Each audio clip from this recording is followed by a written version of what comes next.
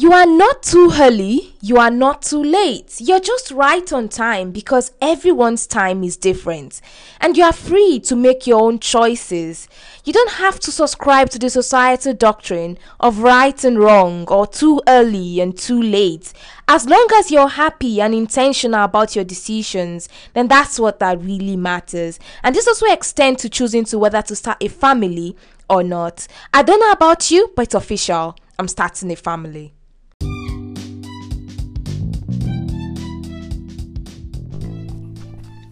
Hello everyone and welcome to this month's episode of Journey Through Life podcast by Semira Ayeni. Before we dive in today's episode, I would like to thank every single person who reached out to me to congratulate me on the anniversary of my podcast. The love was so surreal and I do not take it for granted. I'm so grateful. So thank you so much. On today's podcast, I have an amazing guest with me who will be talking about a very interesting topic together. We'll be basically talking about the pros and cons of starting a family. I know, right? It's exciting. So thank you so much, Amarachi, aka the sugar mommy of Lagos. Thank you so much for being on the show. I'm so happy to have you here, and I hope you're also gingered to be here. I hope you're thrilled to be here. Thank you very much for having me. I'm actually very excited to be here. Thank you so much. Thank you for being here on the show. So my first question for you today, we're talking about starting a family.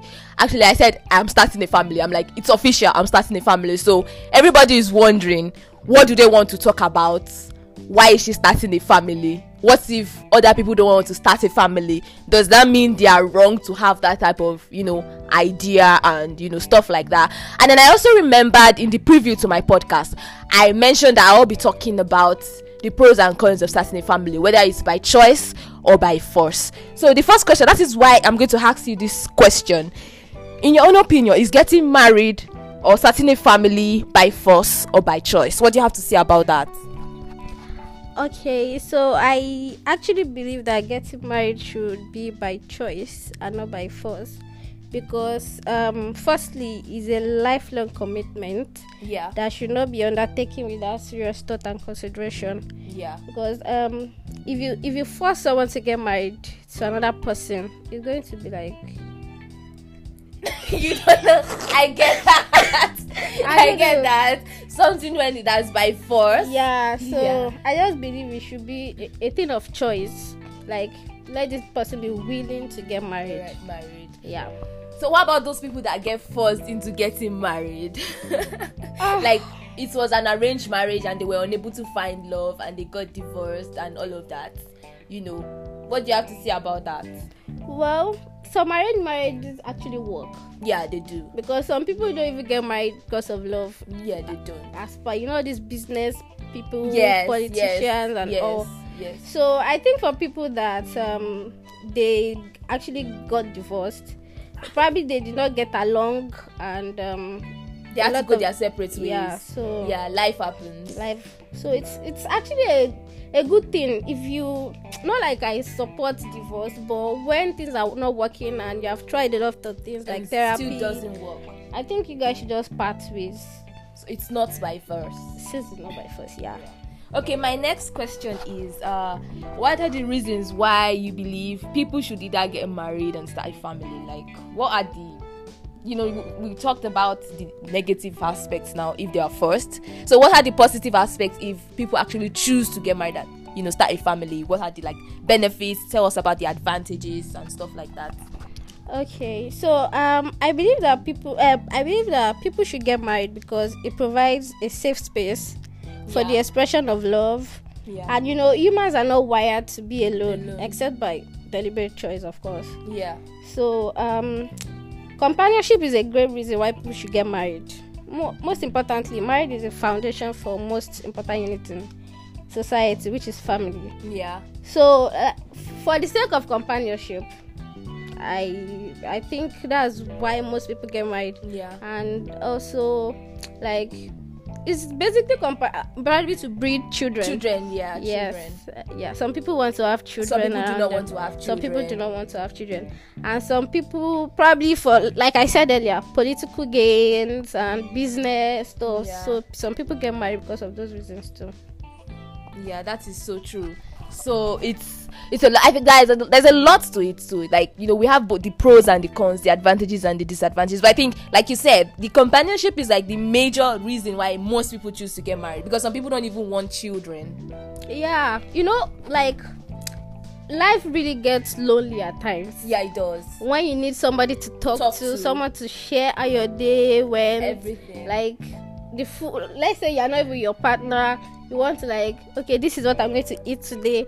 Sometimes family like your extended family, your dad, your mom, or your friends, they cannot even provide that kind of emotional support that you need. So you need that special person to, like, okay, tell you, oh, this is how my day went, this is what I want to eat. Yeah, so like that. I think that is actually, like, key, very important. It is. Yeah, that is very important. It is actually very important. So my next question is, what's your advice to people who choose not to get married, people who choose not to start a family? How can still live a fulfilling life? The society, we have this societal doctrine of, okay, go to school, get married and start a family. Like, that is like the platter that has been served to everybody, and we are like, we have to take that platter. Although it works for some people, it's a good thing. Marriage is beautiful, starting a family, it's lovely, it's a wonderful thing. Most people choose to go for that. Most people choose to stick to that societal doctrine, right? And it's a good thing, no doubt about that. But what about people who choose not to stick to the societal doctrine? People who choose to subscribe to something different from what has been served to them, from what everybody else is doing. They just want to live their life based on their own principles, on their own rules, on their own doctrines. So, those type of people, what do you have to say about them? Like, what can you say about that? People who chose to live their life in a different way. What can you say about that? All right, thank you very much. Our generation is actually really different from our parents' generation. Yeah, it is. Because, like, my age now, our generation, back in the days, yeah, they've already gotten married and probably have their first or second child already. Yeah. So, but I just think that there are different things that keep people going.